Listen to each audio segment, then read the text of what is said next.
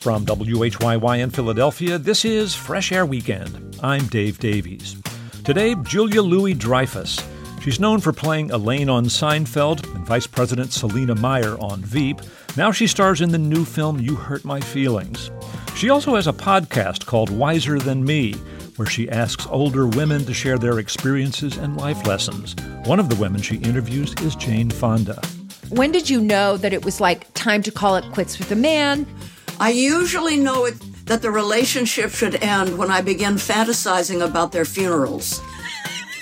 Also, we hear from Wanda Sykes. In her new Netflix comedy special, she talks about raising teenagers with her French wife and what it's like to live in the world after a pandemic, an insurrection, and George Floyd. And David Bianculli reviews a new documentary about Mary Tyler Moore. That's coming up on Fresh Air Weekend. This is Fresh Air Weekend. I'm Dave Davies. My guest, Julia Louis Dreyfus, is probably best known for her work on the hit comedy series Seinfeld. But her career has shown a staying power and range few performers can match. Before Seinfeld, she was a cast member at Saturday Night Live. After Seinfeld, she starred in 5 seasons of The New Adventures of Old Christine and starred in and was executive producer of the acclaimed HBO series Veep, in which she played Vice President and eternal presidential aspirant Selina Meyer for 7 seasons. Louis Dreyfus is one of the most award-winning actors in television history, earning 11 Primetime Emmy Awards, 8 for acting and 3 for producing, in addition to a Golden Globe Award and 9 Screen Actors Guild Awards. She's made films, won the Mark Twain Prize for American Humor, and now hosts a new podcast called Wiser Than Me, which we'll talk about in a bit. And Julia Louis Dreyfus stars in a new movie, written and directed by Nicole Holofcener. It's called You Hurt My Feelings. Well, Julia Louis Dreyfus, welcome back to Fresh Air. Thank you for having me. So let's talk about the new film. This is you and Nicole Holofcener. You worked on another film, Enough Said, about 10 years ago. You know, when people write about the two of you, they use terms like two halves of the same person, cinematic alter egos. Do you find a special connection with her work? I do. First of all, we're really good friends. And I feel sort of joined at the hip with her creatively, and I love her voice as a writer. It speaks to me kind of on a deep level. Right. These are films about relationships, often mature relationships. Right. You want to describe your character in this new film, Beth? I play a woman who is a writer. Her name is Beth. She has written a memoir some years back. It was moderately successful. It wasn't a smash hit, but she is a teacher at the new school. She teaches writing. She's married to Don, played by the wonderful Tobias Menzies, who is a psychiatrist, a therapist, and they have a very good marriage. They are very in sync with one another. They've been married a very long time. And she relies on him for his input about her material, as well as other aspects of her life. They are really entwined with each other in a way that's seemingly quite healthy, right? And so she's now just finished a pass at her next book, which is a work of fiction. She's been working on it for quite a while. She hasn't heard yet from her agent. She's questioning why. Her husband is reassuring her what a marvelous book it is and has reassured her for quite a long time. He tells her how much he loves it, et cetera, et cetera. And so upon this, she relies. And then at a certain point in the movie, she overhears her husband telling someone else that, in fact, he hates the book or it doesn't like it and is he just can't keep reading draft after draft after draft of it. Right. And so the wheels fall off the bus at that point. So it knocks her out completely. It's a complete game changer and her world is turned upside down. That leads us to the clip I wanted to play, which is the moment right after she has overheard her husband, despite his assurances that she's doing wonderful work, that he really didn't like the new book. And so this is at a scene where you and your husband, Don, played by Tobias Menzies, are having dinner with another couple. And you're just so wounded by this that you just can't hold it in. So we'll listen to this. You as Beth speak first. You know, it's okay, Don. Honestly, you don't have to keep trying to make me feel better. okay? Because I know it's super tedious for you. You got it. Done. Great. No. No, actually, you know what? Okay? That's not very nice. It's hurtful, what you just did. I'm sorry, are you saying that you're hurt? Yeah, don't take it out on me. Take what out on you? Your frustration. You know what? I just don't need you to lie to me anymore. Lie to you? Oh Yeah. my God, will you just stop? You know, you're behaving like a child. I heard you talking. I heard you talking to Mark. What are you talking about? Paragon. What? Sarah and I came in to say hi, and we overheard you guys. What? You spied on us? What? What? No. I mean, it was just for like a second for fun. We heard you talking. About what? About my work. Wait, hang on. That's what all this has been about? That's what all of this has been about. That's exactly right. I heard everything that you said. Okay, like what? Like that you hate my new book? What? I did not say that. That's... Are you kidding? Are you going to gaslight me now? That's what it feels like. If I did? But you did. But you took it out of context. Oh, I can't even handle this. So that's what I was wondering. All right, Mark, Now's not the please, time. forgive me. You deserve to have a really nice dinner, and I'm sorry that you were fired from your job. And happy birthday. Beth. Thank you. Beth. And Beth leaves. She's speaking to the other caller. Boy, I feel the pain hearing that again. Yeah. And that scene comes after many scenes of her not confronting him and trying to understand how to move on off of this. Yeah. I think your performance there just seems so true to life. I mean, you're not exploding in rage. You're trying to suppress this and hold it together. I'm wondering if there's anything memorable about preparing for or playing that scene. It is so affecting. It was such a hard scene to do because there's so much shame involved with it. You know, she really reveres her husband. And so for him to have withheld this information and to have told someone else, I mean, it feels like an infidelity. And it kind of is. And then in this moment, in this scene that we just heard, he is denying that he did it. So it's a complete mind game. And I'd use a word, mind something that you know what I mean, but I can't say it because we're on National Public Radio. And there is a thick frosting of shame over all of it. Right. So it was brutal. I don't know. It's just it was from an emotional point of view, it was brutal. Oh, and also the guy that he told is her brother-in-law, right? And he's sitting there at the table. So there's this awful feeling that the two of them know they have this conversation and she knows that they know and they are withholding. So the whole thing just feels, yucky. Doubly dishonest and triply deceptive. I mean, what's interesting about this film, it explores how much of our life partner's opinion of our work matters in a relationship. And, for most people, your partner's work isn't visible, right? I mean, you could be a terrific therapist or lawyer or welder or auto mechanic, but we don't see what you're doing.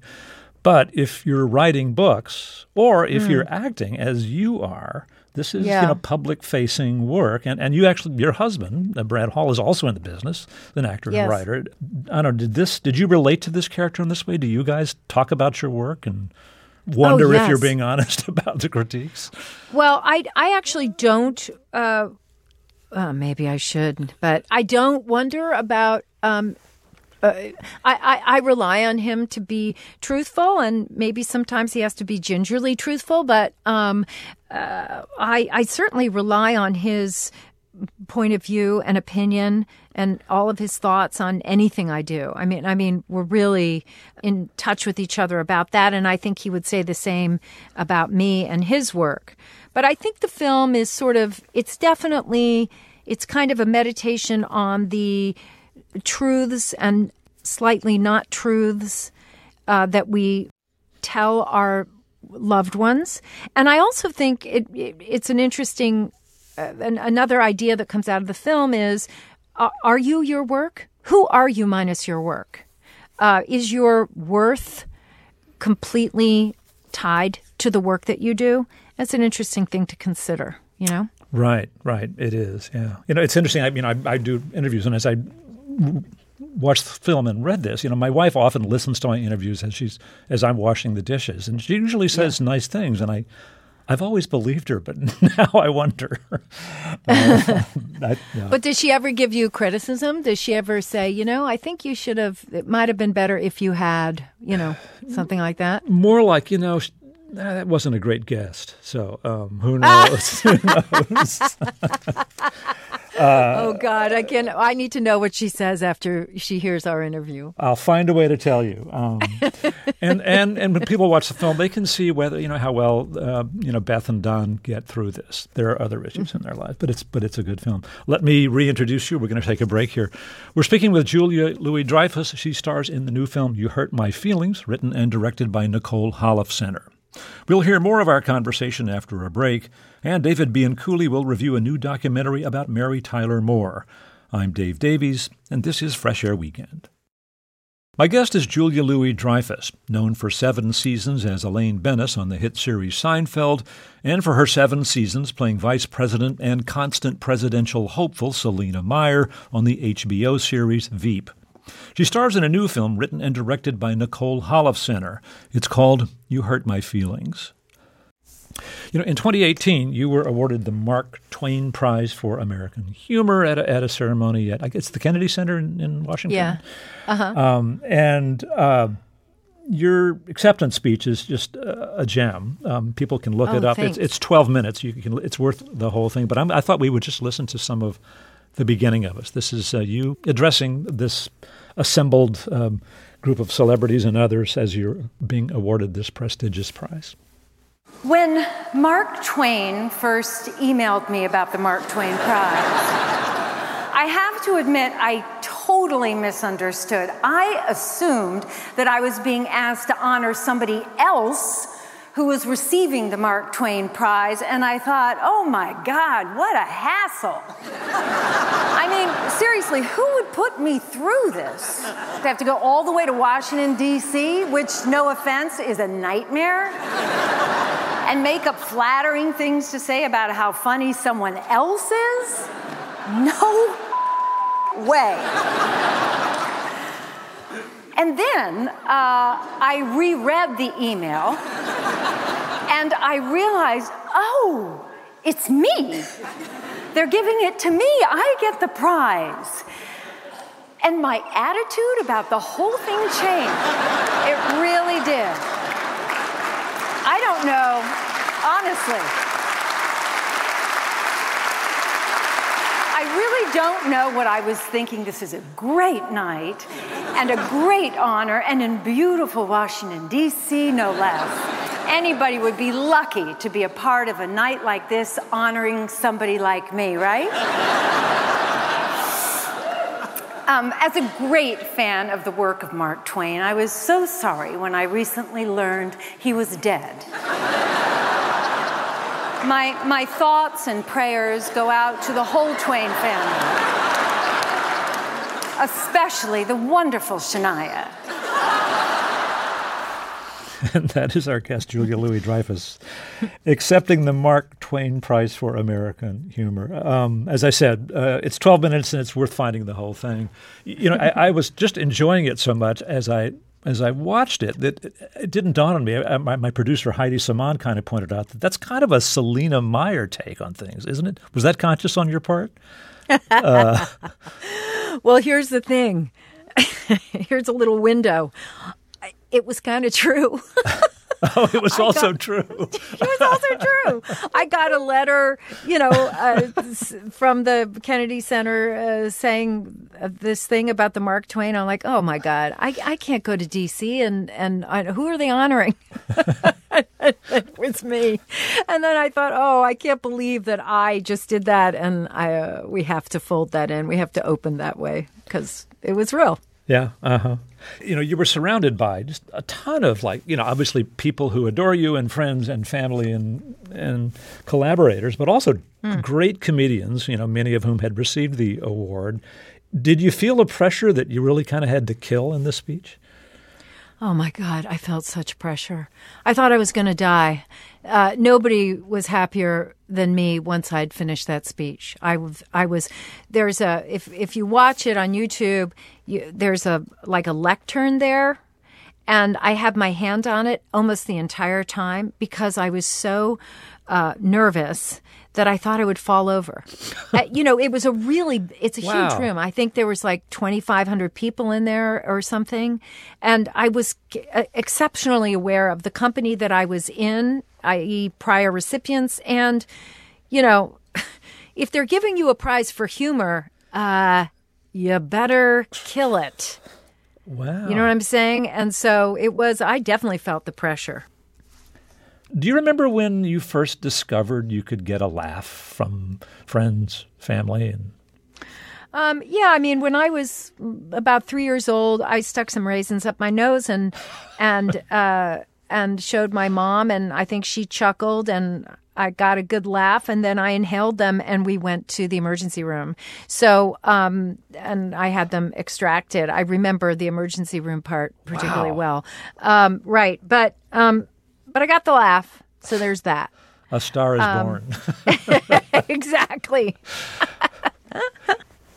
When you were on the show with us 10 years ago, we talked about your career, about how, you were at Saturday Night Live at a very young age, and it wasn't a great time for you. You kind of had trouble getting on the air, and there you met Larry David, who was having trouble getting his stuff on the air, and kind of that relationship led to Seinfeld.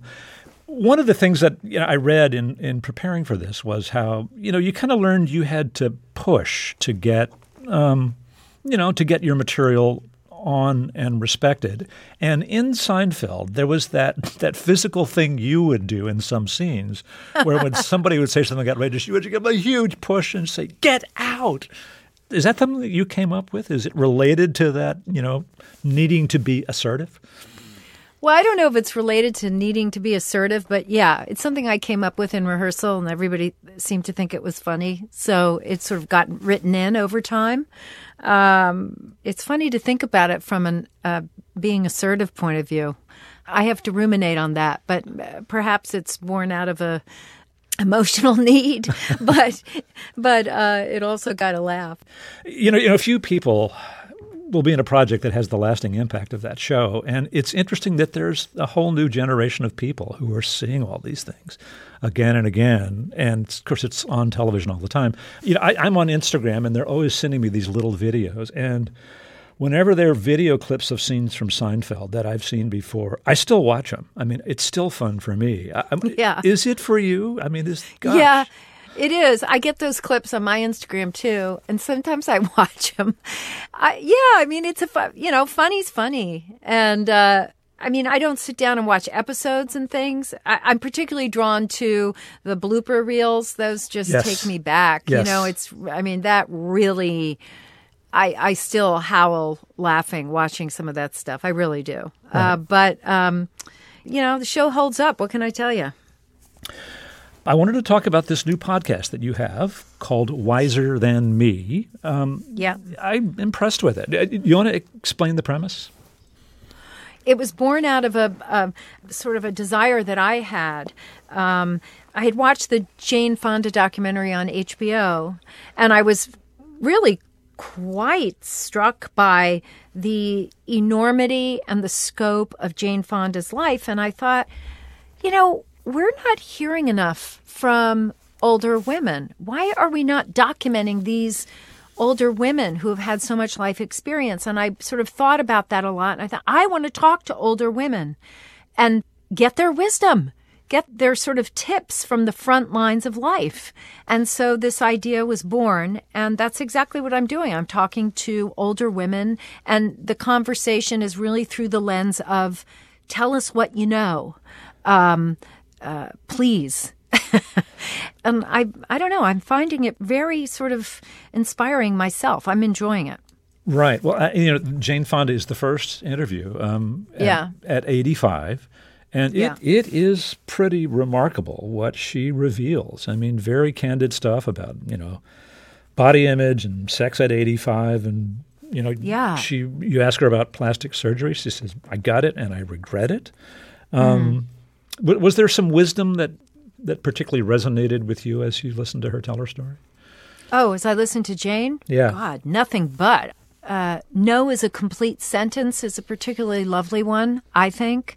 I think she rightfully points out that being young is hard.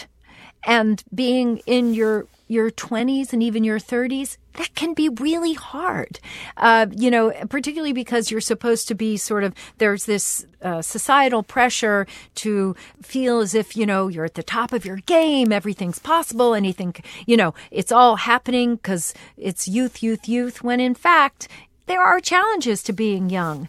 She is talking about life in 3 acts, first, second, and third, and the first one being, 0 to 30 and so on. And so she was reflecting back on these different acts of her life, and I just was completely mesmerized. Yeah. I adore her. It really is absorbing listening. You mentioned that one of the things she said that impressed you was no is a complete sentence. What's the thought there?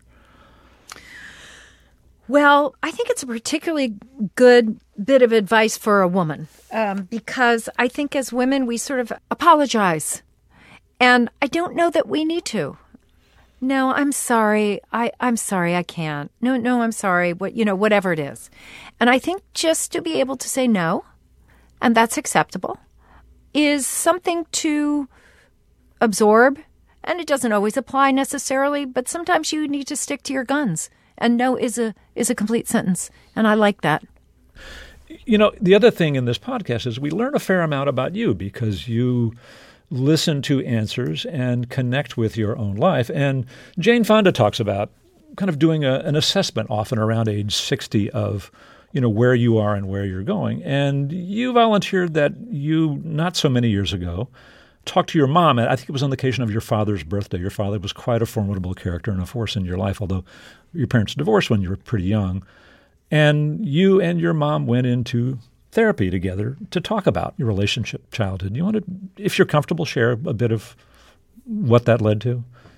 It was really a complete blessing to be able to do this with my mother. My mother's 89, and to, have the opportunity to do a little bit of therapy together was, it opened up doors for me. It was a new way of thinking about her, about me, about my life in general, and the idea that you can still look within and you can still review as you get older is, you don't have to be stuck. You're not stuck. You can always explore.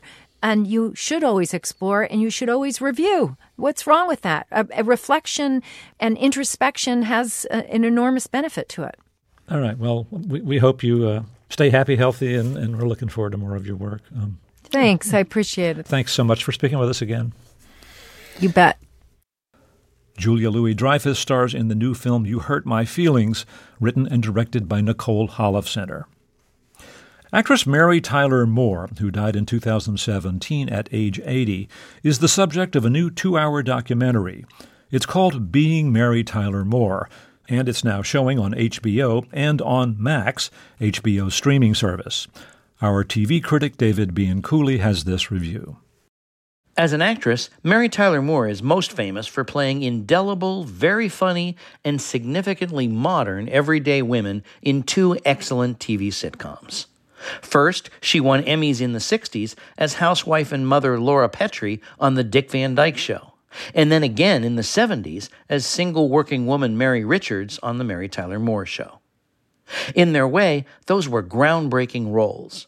But she also challenged barriers elsewhere, succeeding both on Broadway and in the movies, when at the time, television stars seldom succeeded in crossing over to theater or film. And in her private life, which for the most part she kept private, she had a complicated childhood, 3 marriages, and her own sometimes troubling family issues, including her mother's alcoholism and, eventually, her own. Being Mary Tyler Moore, a new HBO documentary directed by James Adolphus, manages to touch all these bases, some more deeply than others.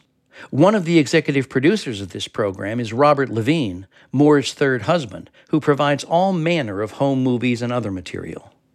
The results aren't always flattering, but they do illuminate some of the connections between the actress's private life and the roles she played, and some of the battles she fought or chose not to fight in pursuing her career. The approach Adolphus takes as director is to have no narration and to rely instead on vintage TV clips and new audio interviews. Julia Louis-Dreyfus, Oprah Winfrey, Phylicia Rashad, and others talk about the impact of Mary Tyler Moore's TV roles on their own careers. But they're only heard, not seen. The TV clips are more valuable. One, the first on-screen dramatic role of her career, has her playing a telephone operator named Sam in a TV series called Richard Diamond Private Detective, starring David Jansen, later of The Fugitive. She only appeared for a while before being replaced, but caused quite a stir. As Sam, she always was at her telephone switchboard, but her face was never seen, only her legs and the back of her head. I've been looking for a sample of this for a long time, and here one finally is, giving David Jansen's private eye a wake-up call with her low-register phone voice.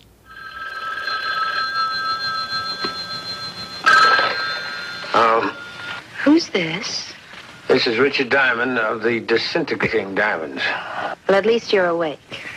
Don't take any money on it, Samuel. You wanted me to make sure you were up. She's due at your home in about 5 minutes. Who's due? Dorian Crane. She lives on the right side of the tracks in Beverly Hills. What side is that? In the documentary, Mary Tyler Moore reveals why she was replaced in that role. She had asked for a raise. Another piece of vintage television, revisited several times, is from a 1966 interview with TV host David Susskind. She's at the height of her Dick Van Dyke Show popularity then, and a high-profile actress. And Susskind hits her with a line of questioning that is joltingly sexist. How can a woman be wed to two forces in life? In other words, you're only half married if you're in show business, because that demands so much of your ego, so much investment of your energy. I don't think so. I think I could waste an awful lot more energy sitting at home having nothing to do other than just talk with the girls about what gossip they've heard, or just chase after the kids instead of spending time with my son, because I know we don't have as much time as most parents and children have. I make good use of that time. As we go chronologically through her career, some of the stops seem too superficial. The Dick Van Dyke Show, created by Carl Reiner, was much more significant than the time it's given here. And even the excerpts from the episodes could have showcased the series and Mary Tyler Moore much better. The Mary Tyler Moore Show is treated more skillfully. Clips are chosen from that show that reflect on her relationship with her real father, or that contain all the expected highlights. But while MTM Productions, which launched with the Mary Tyler Moore Show, changed television completely, and is more than worthy of its own documentary, that's more the story of Moore's second husband, Grant Tinker. He ran the company, which eventually produced The Bob Newhart Show, Lou Grant, Hill Street Blues, and St. Elsewhere. Moore says in this documentary she was never interested in producing or directing, just dancing and acting. But in crafting and approving the concept for her own series, she did launch all those ships. One of its creators, James L. Brooks, recalls how it wasn't smooth sailing from the start. He and his writing partner, Alan Burns, pitching the first original concept for Mary Richards and for all of MTM Productions, had her moving to Minneapolis after getting divorced. That idea was dead on arrival at CBS.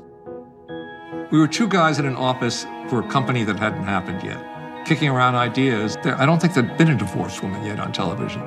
We went to CBS to pitch with Grant, maybe 20 executives, the big boss there, and we told them this idea, and they were polite, and they asked us to step out of the room. We found out later they told Grant to fire us. They had 3 rules that couldn't happen on a CBS show at the time. Jews, somebody with a mustache, or a divorced woman. The Mary Tyler Moore Show was as barrier-busting in its way as the outspoken humor of All in the Family and the anti-war sentiment of MASH.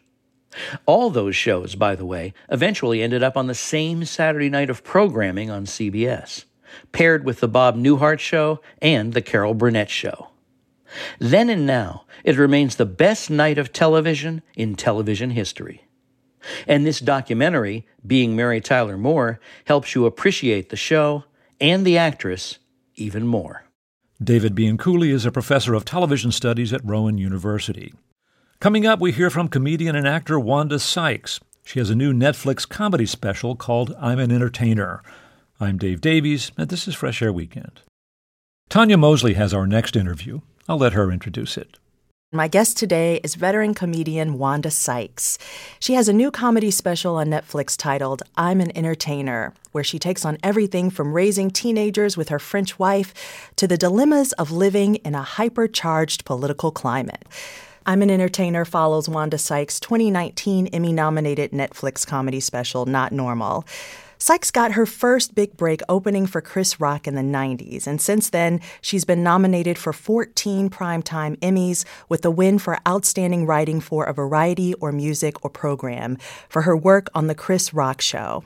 Sykes has starred in dozens of television shows and films, including Curb Your Enthusiasm, The Marvelous Mrs. Maisel, Blackish, and Mel Brooks's History of the World Part 2. Some of her films include Pootie Tang, Monster-in-Law, and Ugly Dolls. Sykes currently stars in and is the executive producer of the Netflix show The Upshaws. And last year, Sykes co-hosted the Academy Awards with Regina Hall and Amy Schumer. And this year, she guest-hosted Comedy Central's The Daily Show. Sykes' new Netflix special, I'm an Entertainer, debuts this week. And Wanda Sykes, welcome to Fresh Air again. Why, thank you. Nice to be here. Well, that Pootie Tang just never goes away, huh? Right. I mean, and you always have to say Pootie Tang. You got to do a little accent to it. I think that's why it always ends up in my intro, because people just like saying Pootie Tang. Your new special, I'm an Entertainer, was filmed in Philadelphia, and it was the first time you'd been back out on a live show circuit since the start of the pandemic. You actually joked that catching COVID and quarantining in the guest room kind of wasn't so bad. Let's listen. First 2 days were a little rough. I'm isolating in the guest bedroom, so my wife couldn't bother me. My kids couldn't bother me.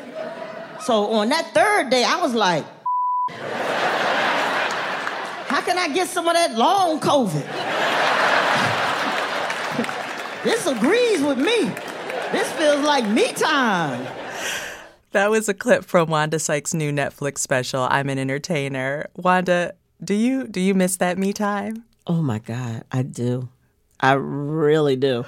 Like I was telling you, this week I've been suffering with allergies, just feverish and cough that just won't stop and achy. So I took a test, and I wouldn't have been mad if it came up positive, to be honest with you.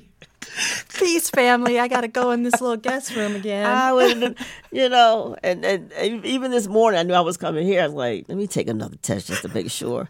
And it's not that I didn't want to come here and do this, but, my wife was asking me, so what are you planning on making for dinner?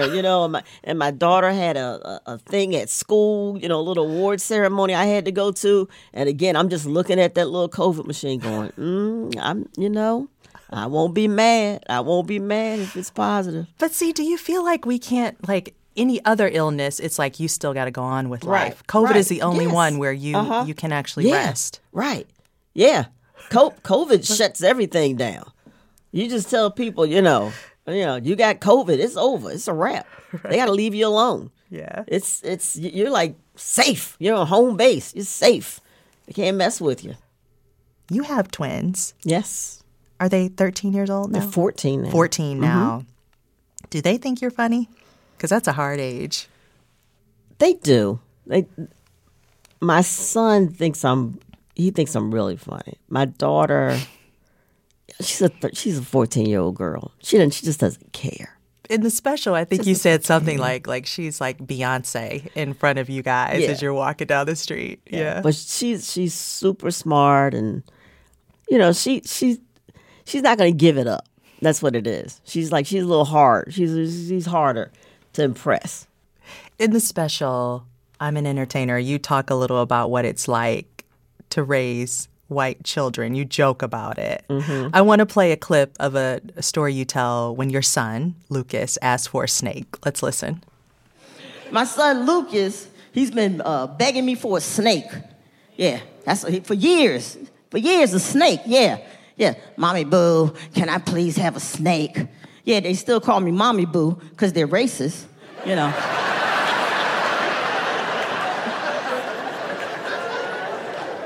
And I'm like, Lucas, you're not getting a snake. Every Christmas, Mommy, or every birthday, can I have a snake? And I finally just snapped. I was like, look, Lucas, you're not getting a snake. And he's like, why? I said, because I'm just not going to let you be that white. And then I had to break it down for him. I said, look, man, you have a black mother, okay? Black women just don't tolerate stupid. I mean, getting a snake and bringing it in the house and calling it a pet, that's dumb. That's just dumb. Oh, know what else you're not gonna do? Extreme sports. You can forget about that. I ain't buying you a bike and then you up there flipping all up in the air. That's not the way that bike is supposed to be ridden. You ain't doing that.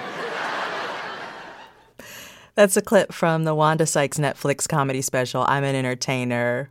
Wanda, there's a part in the special where you also joke that in your will you wrote that they're going to have to change your names to black names in order to get an inheritance. Rashad and LaQuisha. LaQuisha. Yeah, name your 13-year-old LaQuisha. Then I want to see what happens with her. Do you joke with them about this kind of stuff at home? Do you say this kind of stuff? Not really. Honestly, yeah, we don't. I think the stage for me is my therapy session. It's where I can talk about it, you know. But at home, no, we don't. We're just the family at home. You've mentioned that you're raising them in the way that you were raised, in the hopes that maybe they're aware of their white privilege. How do you do that? Yeah, I mean, because I don't know any other way to raise them. I don't know if white people raise their kids saying, now look, you can cut the line, right? I don't know, you know what I'm saying? I don't know if is there a white handbook where, you know what I'm saying? It's like the talk where, black parents give their kids about when you get pulled over from the police. Yeah. Pulled over by the police, how to behave. It's like I'm about to give my kids that talk, and I go, wait a minute, I don't need to do this. Mm-hmm. They're white. Mm-hmm.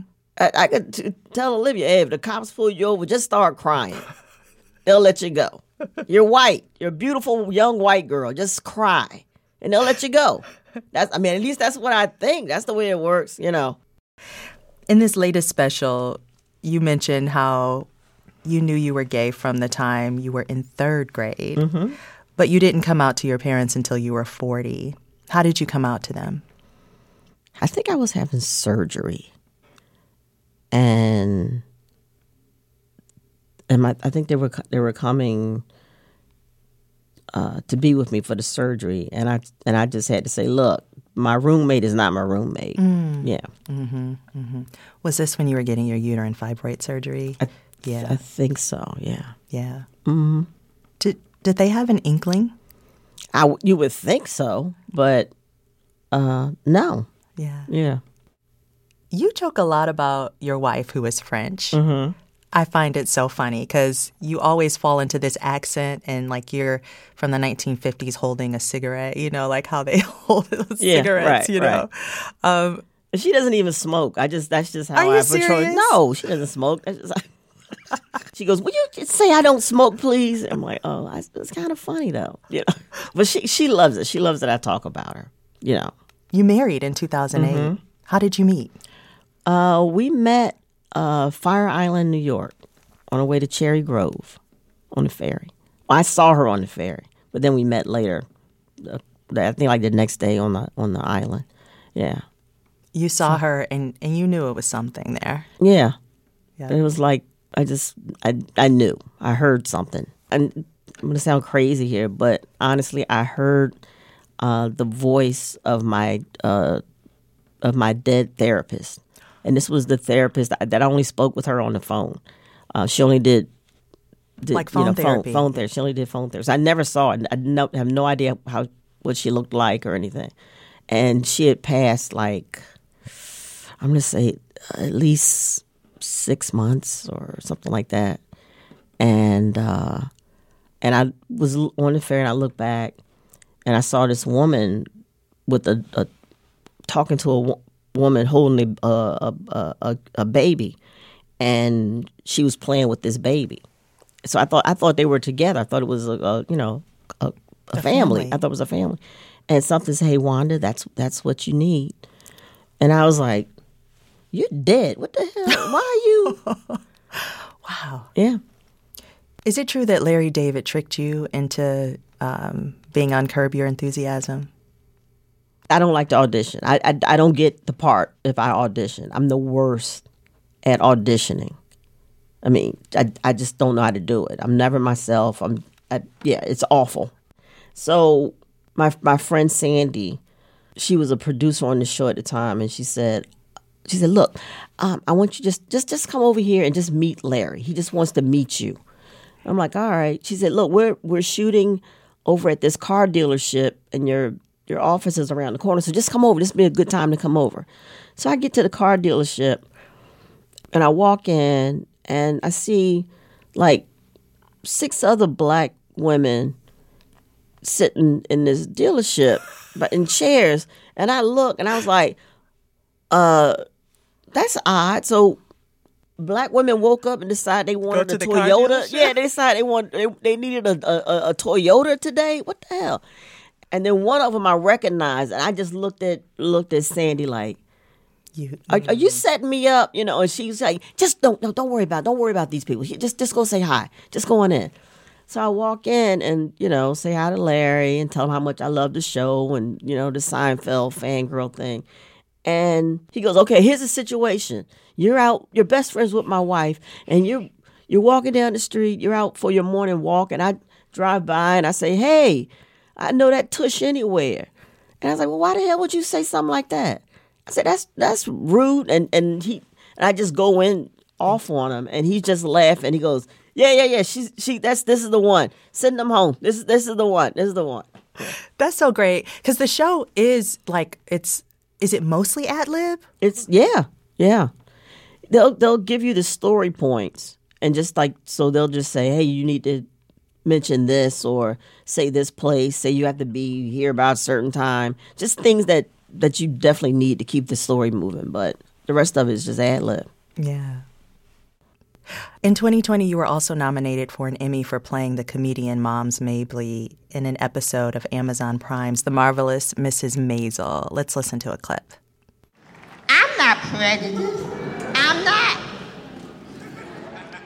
But I don't like no old man. I don't give a damn what color he is. Yeah. Mom like from young, baby. What about it? Can't no old man do nothing for me but bring me a message from a young man. That's all he can do. I don't want nothing old but some old money. I married an old man when I was nothing but a child. Nothing but a child, 15 years old. That was a curse back in my day. You had to marry who your parents picked out for you. My daddy picked out this old man. Old man. My daddy liked him. My daddy should have married him. They say you shouldn't say nothing about the dead unless it's good. He's dead. That's good. One weekend I said to him, "Why don't we go out to the country? You know anything about the country?" He says, "Sure, I know about the country. When I was a young boy, I used to live in the country." I said, "When you was a young boy, everybody lived in the country." That was a clip of Wanda Sykes playing comedian Moms Mabley in an episode of the Amazon Prime's Marvelous Mrs. Maisel. Were you a fan of Moms Mabley growing up? Gosh, she means the world to me. I mean, I wouldn't be here if it weren't for Moms. And I was just fascinated by this old black woman who kind of dressed like my big mama. And, I just thought she was the funniest thing. And, yeah, it just stayed with me. Like, even in college, my sorority sisters, they always like laugh and stuff because they were like, remember how, after, a few beverages, I would just turn into this old lady and would be like, come here, girl. Just saying all kind of crazy stuff. And yeah. I've been listening to it. I was like, oh, I dropped right there. I can hear it. I can hear when I drop. I was like, hey, mom. It is Wanda. Okay, Mom. Yeah. Can you tell us about the first time you saw Moms Mabley or heard her? I was a kid. I remember sitting on the floor, in front of the TV at my grandmother's house, and my grandmother's on the sofa, Big Mama, my great grandmother's in the rocking chair, and we're just, I don't know, I think it was the Smothers Brothers. Because it was the Smothers Brothers, because my my great grandmother, Big Mama, she didn't get that it was a bit that Dickie would always pick on Tom. Yeah. She didn't get it. So she would just fuss like, boy, if I tell you, he was my baby, I would bust his head open. He just so mean to him. He shouldn't, I don't know why they mama let that boy grow up and be that mean to his brother. That ain't nice. That in front of everybody. And so, it must have been the Smothers Brothers. Because when Moms Mabley came out, we were just, all of us were just laughing. And then I remember like watching them laugh at her and going, oh man, I want to do that. I want to make my grandmother laugh like that. This is, yeah. What's interesting about her is that she was so popular during that time, but she rarely comes up in modern day when we talk about comedians. Yeah, she should. She's always at the top of my list. Always at the top of my list. And she was so involved, politically and equality. I mean, she went to the White House. They had I guess it was a summit, and she was there big in organizing that. I think that's when Eartha Kitt got in trouble. Oh, yeah, that one. Yeah, I think it was that one. But so she's huge to me. Means the world to me. Wanda Sykes, thank you so much. Well, thank you. This has been a pleasure. It has. I enjoyed it. Appreciate it. Thanks for having me on. Wanda Sykes' new comedy special, I'm an Entertainer, is now on Netflix. She spoke with Fresh Air's co-host, Tanya Mosley. Fresh Air Weekend is produced by Teresa Madden. Fresh Air's executive producer is Danny Miller. Our technical director and engineer is Audrey Bentham. Our interviews and reviews are produced and edited by Amy Salet, Phyllis Myers, Roberta Shorrock, Sam Brigger, Lauren Krenzel, Heidi Saman, Anne-Marie Baldonado, Thea Challoner, Seth Kelly, and Susan Yakundi. Our digital media producer is Molly C.V. Nesper.